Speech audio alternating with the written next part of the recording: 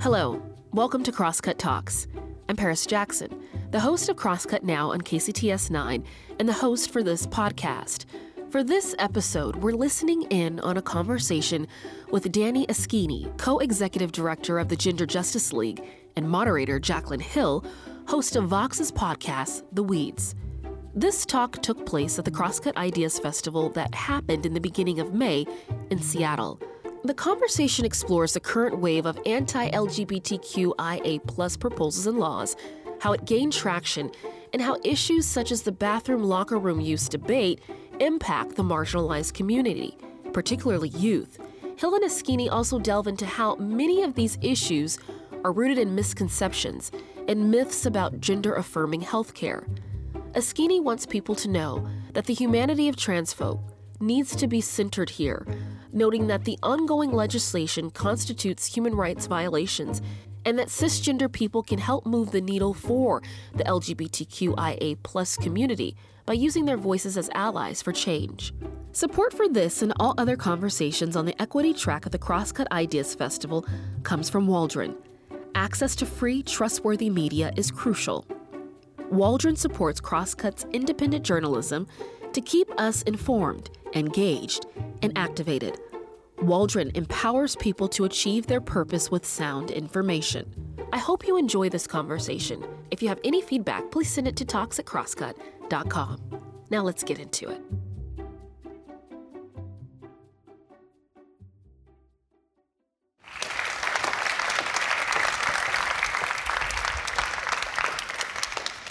Okay, let's get into the weeds. One of the things that I love about policy is that, yes, we go down these rabbit holes and we get wonky and we get nerdy, but at the end of the day, policy really is personal. It's the reason that our schools are funded, and it's the reason that our roads are paved, and as we'll get to later, it determines the kinds of healthcare we can access. Today, we're going to talk about the recent wave of anti-trans legislation we've seen in states all across the country. At the time of this recording, the ACLU is tracking 474 bills, and the majority of them target transgender rights. Everything from sports teams and bathrooms to restricting access to gender-affirming care for youth. While a lot of these proposals are very unlikely to become law, they serve as a cultural lightning rod, and they energize the base of the politicians who introduce them. But they also stand to do real harm to a marginalized community. My guest today is Danni Askini. Danni is the founder of the Gender Justice League Seattle and used to be policy director of Basic Rights Oregon and has done extensive policy work with state legislatures across the country. Welcome to the Weeds, Danni. Thank you so much for having me. Thank you for joining us. Thank you. So before we really dive into the policy and the bills, I want to get into the personal stakes. Do you mind sharing your personal story with us? Yeah, so I grew up in southern Maine in a pretty rural community, and I knew from a very young age that I identified as a woman and that I was trans, and I had a really supportive family. My family believed in unconditional love and acceptance, and even though they might not have understood the ins and outs of what it meant to be trans, I always felt supported in speaking my truth and getting access to care. And as I started to go through puberty, I started to experience changes in my body that were really distressing to me and started to need more access to care, to find interventions to prevent my body from doing things I didn't want it to. And so we started going to see providers in Portland, Maine, which is kind of the biggest city in Maine, and then eventually Boston Children's Hospital. About like 15, 16, I started taking puberty blocking medication and then eventually estrogen and transitioned through high school. So it was a slow process. It took many years, really like years of therapy, and almost half a decade before really like getting to adult levels of gender affirming care. So earlier I spoke about how nearly 500 bills have been introduced in legislatures across the country. And that just feels really extreme. And the question I keep asking myself over and over is why this issue and why now? I mean, we are so many years from Obergefell, Pose has had how many Emmys? Like, what is going on right now? Why? Yeah, I think there's a couple different dynamics that are happening. Kind of like you point out, we moved in a shift from marriage equality being a settled matter of legal rights to, in the period just before marriage equality, the far right really examining where they could continue to attack LGBT people, where our weaknesses were as a community. And in non-discrimination laws that we were trying to pass to prevent people from being discriminated against in jobs, in housing, in healthcare, and in public life, they found that arguing, quote unquote, men in women's locker rooms or men in women's bathrooms was something that gained traction. And that was sort of the kernel, starting in places like Kalamazoo, Michigan, with a local non-discrimination ordinance, and then they sort of blew that up. And in 2016, 2017, here in Washington State and in Massachusetts, we had ballot measure attempts to bar trans people from using bathrooms and from being included in our state non-discrimination laws. And that, continued to show traction, and it just has continued to amplify to this level of finding new issues to target and attack trans people, to exclude us from public life, to prevent our existence, and to really punish us for being increasingly visible and assertive about our right to access healthcare. So 474 bills is a lot of bills, and all the legislation varies from state to state, but are there any themes that we're seeing emerge? Are there certain pieces of legislation that we're seeing kind of take place throughout the country? Yeah, I think that there's a number of different approaches that are all seeking to frame or target trans people from being in public life. So there are bans on where we can use the restroom. For instance, forcing me to use a men's restroom. I think that most people in the audience would agree that's pretty absurd on its face, but that's where the only place in public I would be allowed to use the bathroom in some of these states. Banning trans youth, some of whom haven't even gone through puberty, from participating in sports with people of their same gender identity. So, for instance, forcing me to participate with men or else not participate in sports at all. Those bans have promulgated across states. There are attempts to bar trans people from being talked about in schools, from even acknowledging that trans people exist. Bars against people changing their names or gender pronouns in school. There are lots of laws doing that. And then obviously the bans on gender-affirming healthcare. I think Texas is also another really clear example, like attempting to use the child welfare system. I was in foster care, something that is very close to my heart, and that was like very difficult for me and my family, but using the child welfare system to attack families who support young people who are transitioning or experiencing distress and trying to get care, attack them by removing those children from their parents' homes. And in this country, where child removal from Native American communities, from other communities of color has been used as a tool of oppression, it's very disturbing to see that continue to be pushed forward in these states like Texas. So we have these bills, and some of them have passed, a lot likely won't, but what's the state of transgender rights in America right now? Yeah, I think, it's difficult to say. There's increasing social awareness. Like, in some ways, these bills bring awareness to the fact that trans people exist, and that can be positive. When I transitioned in the late 90s, early 2000s, there were very few trans people in the public eye. It was almost impossible to have role models or to see what my future could look like or what the possibilities were. And so it is amazing that trans people have more visibility, and that feels positive to me. But with that visibility, it's like a spotlight. It can either highlight you or it can make you a target. Like you think of a searchlight outside of a prison or something, it's like meant to find you in the dark and make you a target. And I think that it has become something that is terrifying for a lot of trans people. Many of us want to transition and live our lives safely, true to ourselves, and free from discrimination. And to be targeted in a way is incredibly scary. And I think young people especially, who are at the start of their lives and don't have a long history of memory, it can be And there are a lot of statistics incredibly distressing. So I think that we have advanced in some ways in being publicly visible, and we're such a tiny percent of the population. It's, I think, often framed as like one side versus the other, but we're talking about less than 1% versus 99%. That doesn't feel like a fair fight.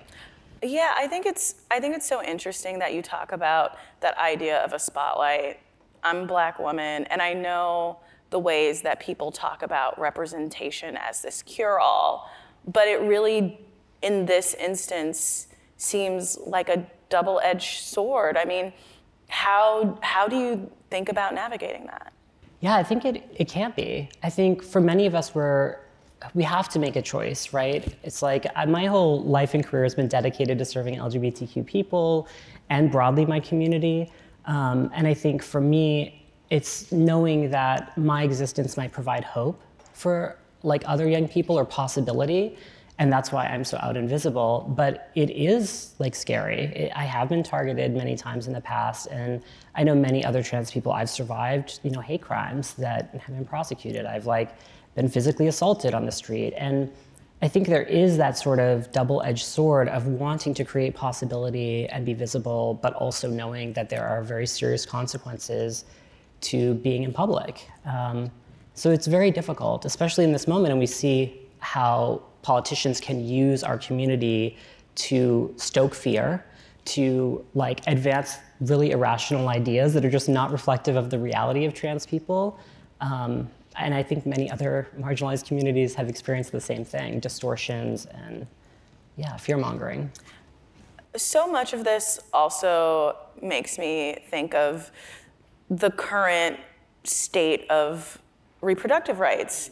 I mean, so much was done so that the moment the courts decided something, laws could be put in place. Do you think that the goal of this legislation is to get this before the courts? I mean, how do you see that? Will that play out? Do you think it will? Yeah, I think that it makes a lot of sense that this is happening now because of the Dobbs decision.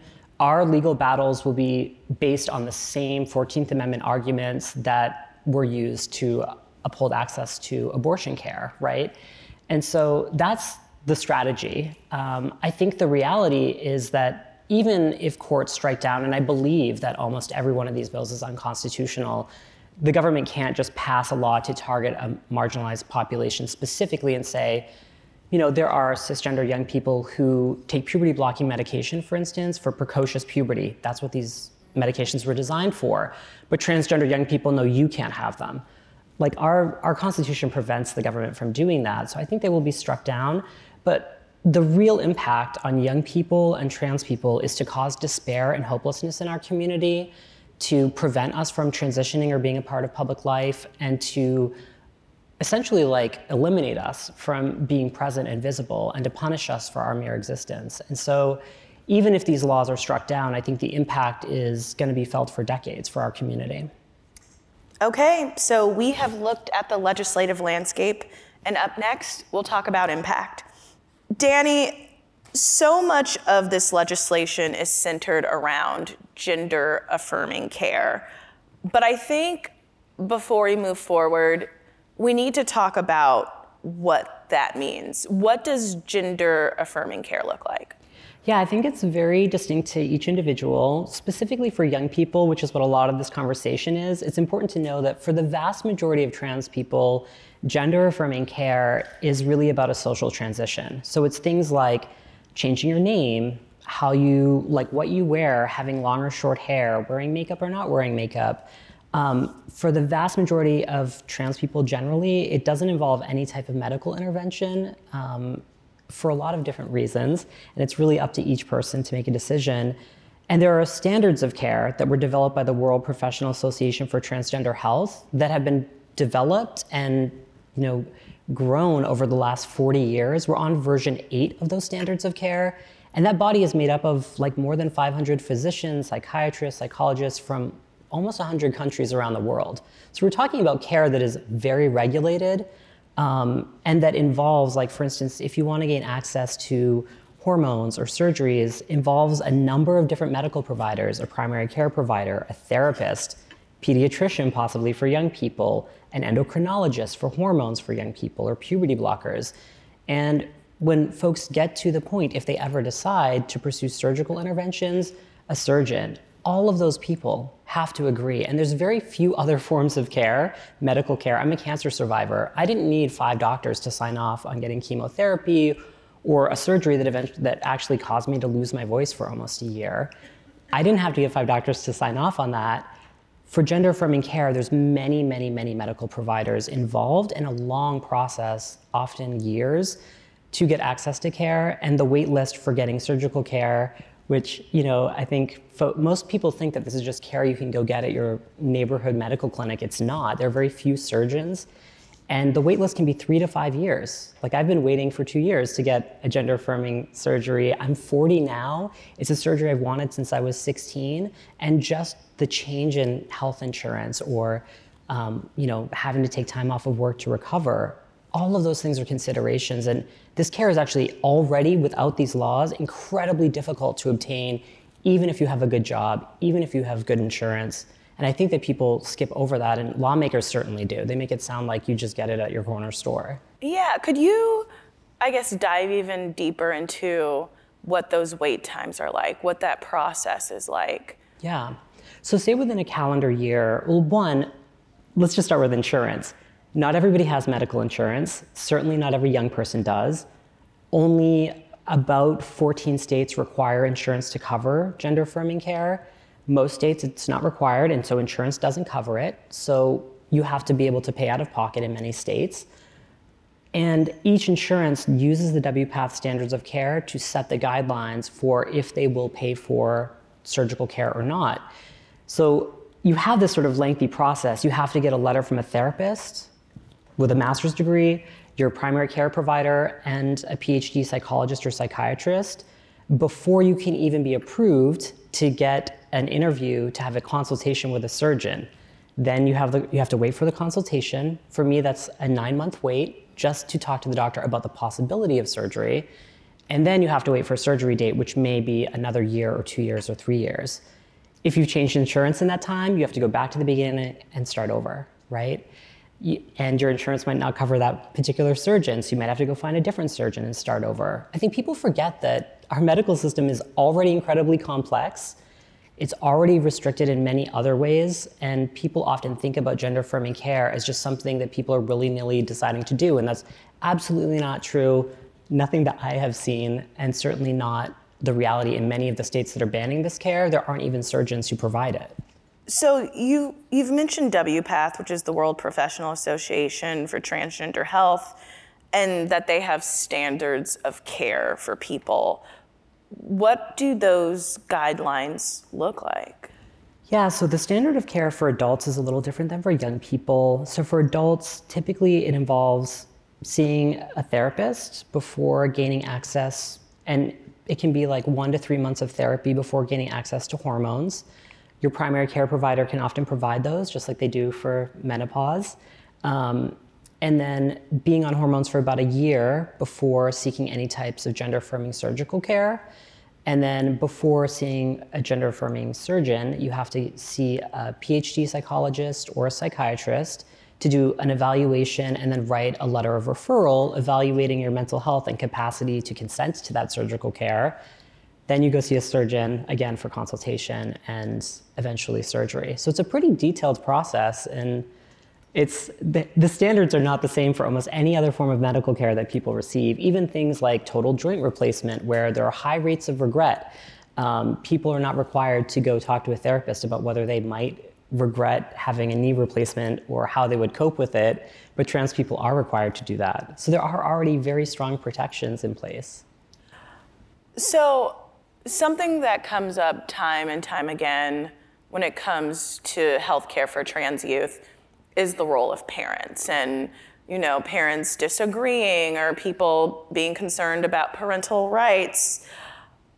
What would you say to someone who has concerns about their child seeking gender-affirming care before the age of 18? Yeah, I think that's a very common experience. So the Trevor Project did this really incredible national survey of LGBTQ young people, and what they found is only 1 in 3 young people have a supportive household. So it's like more common than not that young people are coming out in families that don't support them to begin with. I think for a lot of parents, and what I experienced is, there is a youth mental health crisis in this country. About 79% of trans young people report experiencing anxiety on a daily basis. 58% experience depression.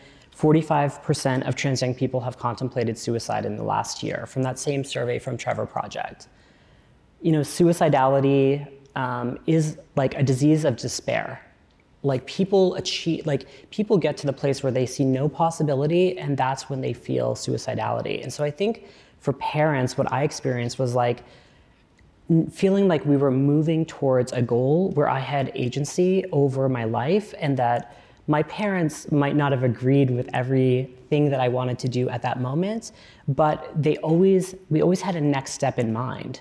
We always were progressing towards some other goal at a pace that they were comfortable with and that I was comfortable with. And I think really opening the possibility that there is a path forward is the most important thing for parents, even if they're not super enthusiastic about the idea of medical intervention. Being okay with starting the conversation and bringing professionals into that conversation and getting that dialogue going so that young people see that they're progressing and that they're able to share who they are and try to start being in the world the way they need to be. So I think that that's the thing that's most important. We'll be back with more after this. At Amazon, there's a way up for anyone because there's something for everyone. Like Jessica, who completed free technical training programs and is getting her bachelor's with Amazon's prepaid tuition. Even if you have no knowledge or no experience in IT, Amazon has the tools and the resources to teach you. I've been promoted 3 times, and it's been a significant boost in pay for me. Free technical training programs at Amazon move full-time and part-time employees into higher-paying jobs. Visit aboutamazon.com for more info. Sometimes I have conversations with older people in my life who really do want to understand, but struggle just comprehending the idea that there's a difference between biological sex and gender and sexual orientation. And I wonder, how do we fill that gap between people who are saying, I'm just asking questions in bad faith, and people who really don't know and just need more information? Do we fill that gap? Is there a sense of, okay, that's not my responsibility? How do you navigate that? Yeah, I think I've spent 20 years trying to explain the difference between sex, sexual orientation, and gender identity in the hopes that it would bring people along in the conversation, but I really haven't seen it be as productive as I want to be. I think the thing that I've come to realize is being a trans person for me, and I only speak for myself and not other trans people when I say this, it's a spiritual experience. And just like when people have a religious faith, they don't have to justify their religious beliefs to other people who don't share that faith. In this country, we accept people's right to have a belief system, to practice that faith, and to not be judged or discriminated against because of that. I don't need to understand people who are Muslim or Hindu or Jewish, if that's not my faith, in order to respect them and want them to be treated fairly. And so for me, I often try to encourage people to think about trans identity as it might not be an experience that you can relate to. It's really difficult if you've never had those feelings to understand what it can be, and that's okay. I don't need people to understand all of the ins and outs of what it means to be a trans person, to respect trans people, to make sure that we're safe in our lives and that we have the right to be ourselves and pursue happiness and a career and to be a full person in our society, whether that be in sports or being able to go pee when I'm at my job 9 to 5, it's something everybody has to do, and to be able to be a part of our society. I want to talk about something that I at least consider somewhat of an elephant in the room. The anti-trans legislation has started larger conversations about how trans rights and trans people are covered. And I think for a lot of people who are in the media, especially, if you're a little, I'll say old school, there's this knee-jerk reaction to kind of make everything a debate, like, ooh, we're on different sides and we're talking about this, kind of to try to seem or truly believing that that is objectivity. And I would love to know kind of how you're thinking about all of that right now.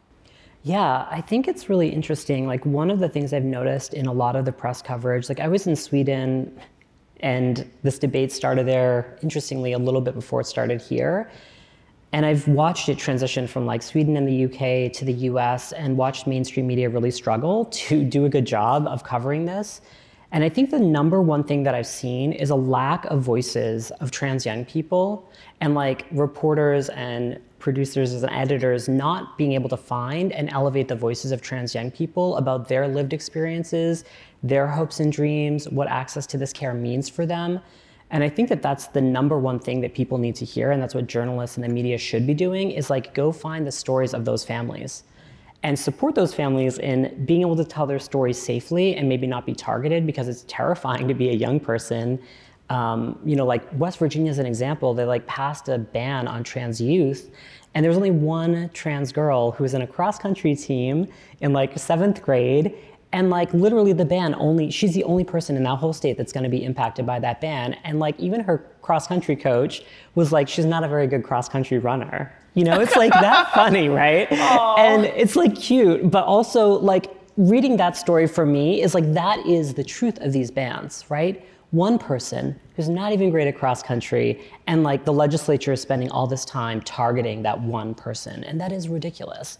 So I think that type of coverage is really powerful, and what I wish journalists would do more of is like, who are these folks that are being targeted and what is their experience and their voice? And it's not so much about a debate, it's about like, these are real people and they have lives, and what are their lives like and why are they being targeted? Because I think demystifying trans people is what the press and media can be doing. And I know like one of the things that's really important to know is like, only 1 in 10 people in this country know a trans person, like a friend or family member, but 3 out of every 4 people in this country know a gay or lesbian person. And I think that's why there's such a lag in terms of acceptance and understanding, is just lack of familiarity, lack of like having people in your social network. And so that's what I really wish, rather than focusing on things like what are the side effects of gender affirming care, I really wish that they would focus on like, what are the benefits to these people's life? Why are people pursuing this care? And what has it meant for them? Does this moment feel at all reminiscent to the run-up for marriage equality? Like, are there parallels, or does this moment feel different? Yeah, there are a lot of parallels. I think it's hard for people to remember in 2004 during Bush's re-election campaign that like 32 states passed legislative or constitutional bans on same-sex marriage. And in that moment, there was an immense amount of despair. I remember that I worked on campaigns. That was like the end of my undergraduate career, and I was working in some of those political campaigns, and we just got creamed, frankly. There was an immense amount of despair, and a decade later, Obergefell v. Hodges happened, and the Windsor decision happened at the Supreme Court, and it's like within a decade, it was already decided differently. I don't know that will be the case for trans people. We're such a smaller percentage of the population, and I have very real fear that we don't have either the economic or political power to reverse course in the same way, and that is scary as a trans person working in politics. But I see a lot of parallels there. And I think part of it is about, and my obligation and many other trans people's obligation, is familiarizing the public and demystifying and reducing the fear of like who trans people are. And I hope that we get there. And I hope the courts realize like their obligation to protect us as a very politically vulnerable minority. We've been talking with Danni Askini of the Gender Justice League about the wave of anti-trans legislation we've seen proposed in states across the country. And now it's time to hear from you, our audience. So here's our first audience question. For those of us who live in more progressive states like Washington, how can we support efforts fighting anti-trans legislation occurring in other states? Yeah, so there are trans organizations in every state in this country, and there are a number of different ways to support folks in those states. The Trans Justice Funding Project is a really good example. They have a directory of people that they have funded, and that's a community, like Trans Justice Funding Project is money raised from our community, given to our community. And so finding the organizations in states where these bills have passed and then supporting them with donations or reaching out to them to volunteer is really powerful. I think most people don't understand that trans organizations receive like 0.0001% of all political donations in this country. And even our largest organizations, National Center for Trans Equality, Transgender Law Center, have barely over $1 million budgets to work in all 50 states, like incredibly tiny. Like our community is so small and under-resourced that even small donations go a huge way. And I think also reaching out to support, community organizations in those states and reach out to legislators, even across state lines, to let them know that this is not okay and that this isn't supported. Can you talk about the bills that passed to benefit the trans community and the grassroots organizing efforts that resulted in those successful outcomes? Yeah, so like here in Washington State, we've had a lot of success in the coastal cities in like expanding access to gender affirming healthcare. So every public and private health insurance company in Washington State has to cover gender affirming care in a non-discriminatory manner. Doesn't, all the other insurance asterisks apply still. But we have been able to pass protections in many states, and I think those serve as a beacon of hope for young people in states that are passing these bans, that hopefully one day, they can move to a state where this care is covered for them. And that's the message I also want to give to young people, is that there is hope and possibility. We have made remarkable progress in many places in this country. And just to break up that sense of despair, I think it's really important to know that we have passed non-discrimination protections, we have passed access to gender affirming care and insurance, and we have expanded the number of major medical institutions and universities that have really good surgical programs, and that has been a huge net benefit for our community to even have the possibility of getting care. It seems like much of the strategy in pushing these bills centers on a disinformation campaign about trans persons. Are there ways to counter this? Yeah, I think elevating people's personal stories is really important. And for people who aren't trans, sharing your own journey story of getting to know trans people or why it's important that these bills don't pass, I think that is the biggest thing. It's not always trans people. There aren't enough of us to change the minds of non-trans people. It takes a lot of non-trans people talking to other non-trans people to change their minds. And I think that's the key thing, is familiarizing people and also sharing people's personal journey stories. I've done a lot of focus groups and message testing and research on how to change people's minds about trans people. And the most powerful messengers are non-trans people talking about their personal journey of acceptance, how they came to accept trans people. And that modeling that for other people gives people the possibility of okay, I guess I can accept trans people and let them live their lives safely. Here's another question from our audience.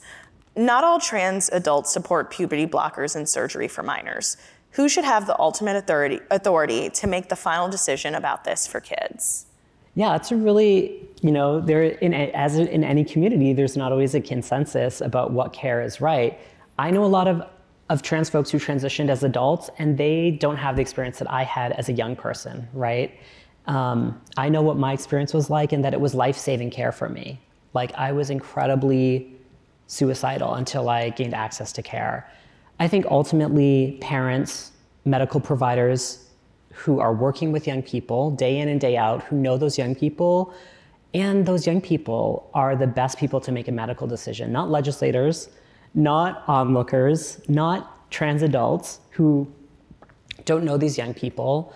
I think in this country, certainly, the people who are most impacted, young people, the doctors working with them, and their parents or guardians, are the ones who should be making those decisions, and that's the only people for whom it should matter. Here's another audience question we have. There doesn't seem to be a cohesive response from the left to the painting of trans people as dangerous by a lot of conservative media. How can we change that? Yeah, I think that it has been a very tepid response, and there are a lot of reasons why. I think that our one of the differences between the historic, like why marriage equality gained so much traction, and I think it's hard for people to remember how slow Democrats were to come on board with marriage equality, and they were incredibly slow. I was there for that. Yeah, you know? I remember in 2008, people were not clamoring they were not with it. Yeah, and I think it has to do with like the political value of that community to the Democratic Party. And trans people don't bring a political value to the Democratic Party. And so it does not make sense from a purely cynical political perspective for Democrats to come out like in full defense of trans people. And I don't like to be a cynic. I like to be optimistic and hopeful. I wouldn't do this work if I wasn't. But I think that that's why we've seen such a tepid response. And I think for a lot of people, if they're not directly personally impacted, they don't know a trans person, it's hard to be motivated that this is like your number one issue to care about. And that's really the danger of why this is so incredibly dangerous for us as trans people and as a nation, is like we have to move ourselves emotionally in order to be really engaged. And my hope is that more and more people will get to know trans people and that it will become, and there are elected officials. Pramila Jayapal, who is the representative here in Seattle in Congress, has a trans, believe daughter, but child, and has been really public about that in Congress. And that is incredible. Like it brings me to tears occasionally when I hear Pramila Jayapal talking so passionately, both as somebody who has worked with her in the past. And I think that that passion is so powerful, and it also brings more people to her side, and she can share her experience. And so I think we need more of that. And I think people who are supportive need to support and empower elected officials who can share those stories. So this is a really interesting audience question. Any thoughts about the lack of support for trans people in the US being rooted in a history of misogyny in the US? Yeah, it's a really interesting thing. If you think about, like, one, I think trans men and trans masculine identified people tend to be erased in this discourse. They just like are never talked about, and people pretend like they don't exist. The focus on trans women is around like that we're predators or dangerous or like a threat to women, that views us always entirely as like men. Like we were men and we will always be men and all this blah, blah, blah. And people are not good at having nuanced conversations about this, and I just have accepted that in my career. But I do think, obviously, misogyny is at the root of a lot of this, and the belief in like the right of both men and the government to control both women and trans people's right to their body and to set the guidelines in the way that those guidelines are not set for men and men's access to healthcare. I've yet to see that bill. I'm waiting for it. Like, where is it?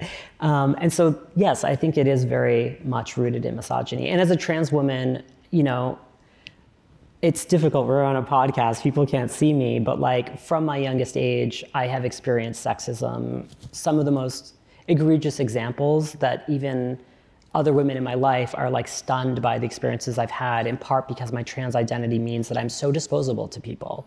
So it's not just sexism and misogyny, but it's the worst versions of it, because I'm also seen as powerless on top of it. And that's why I'm a huge feminist. We have such a deep relationship with reproductive justice organizations here in Washington State.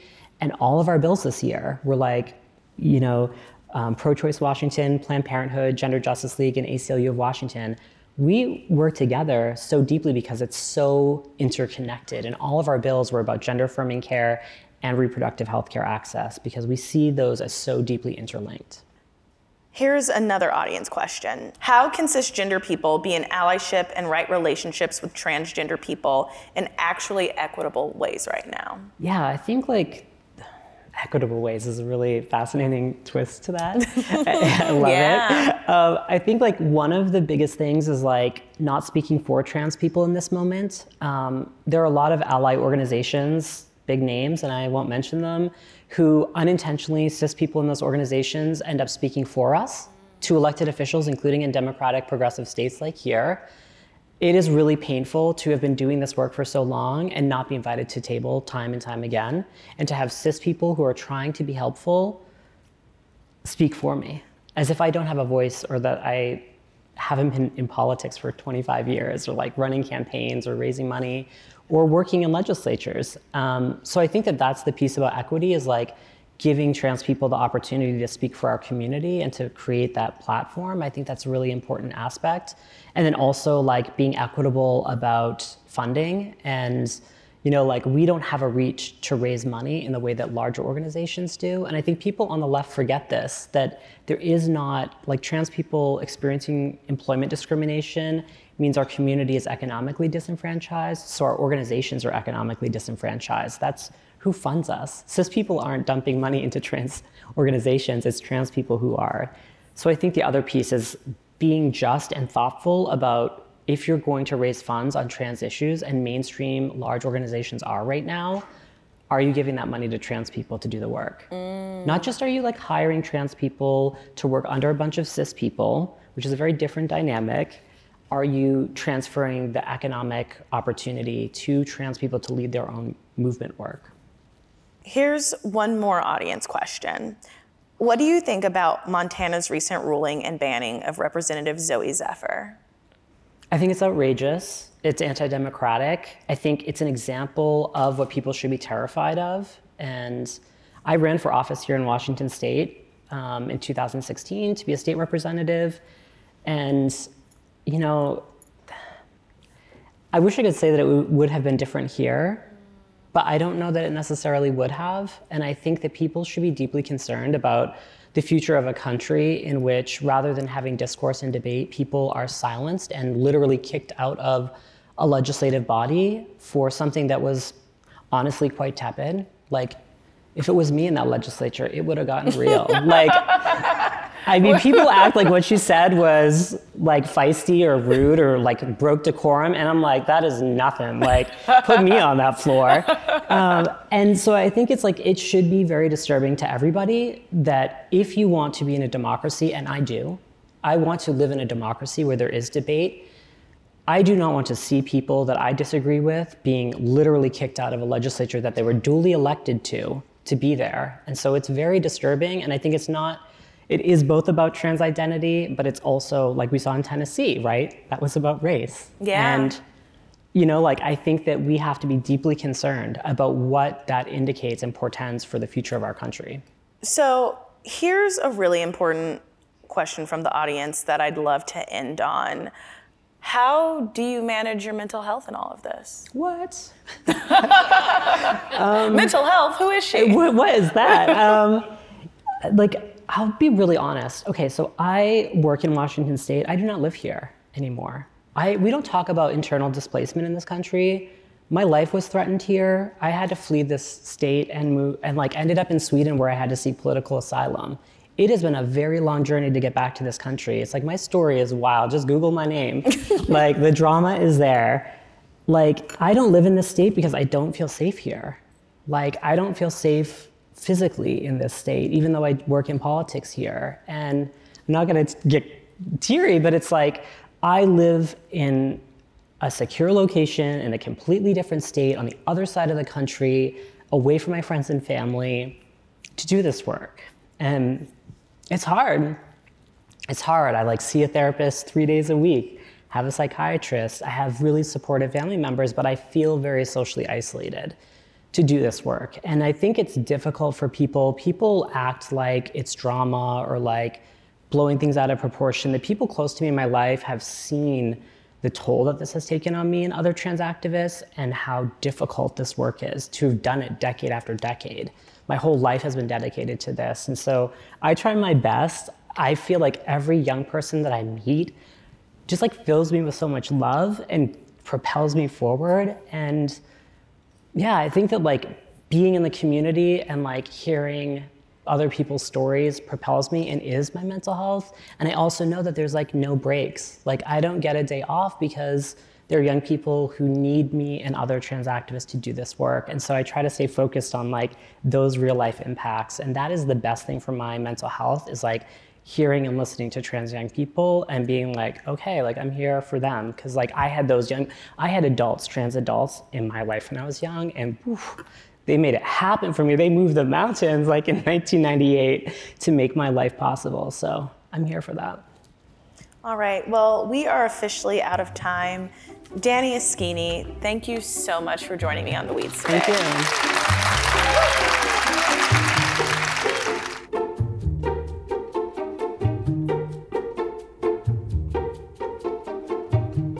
you. That's it for today's episode.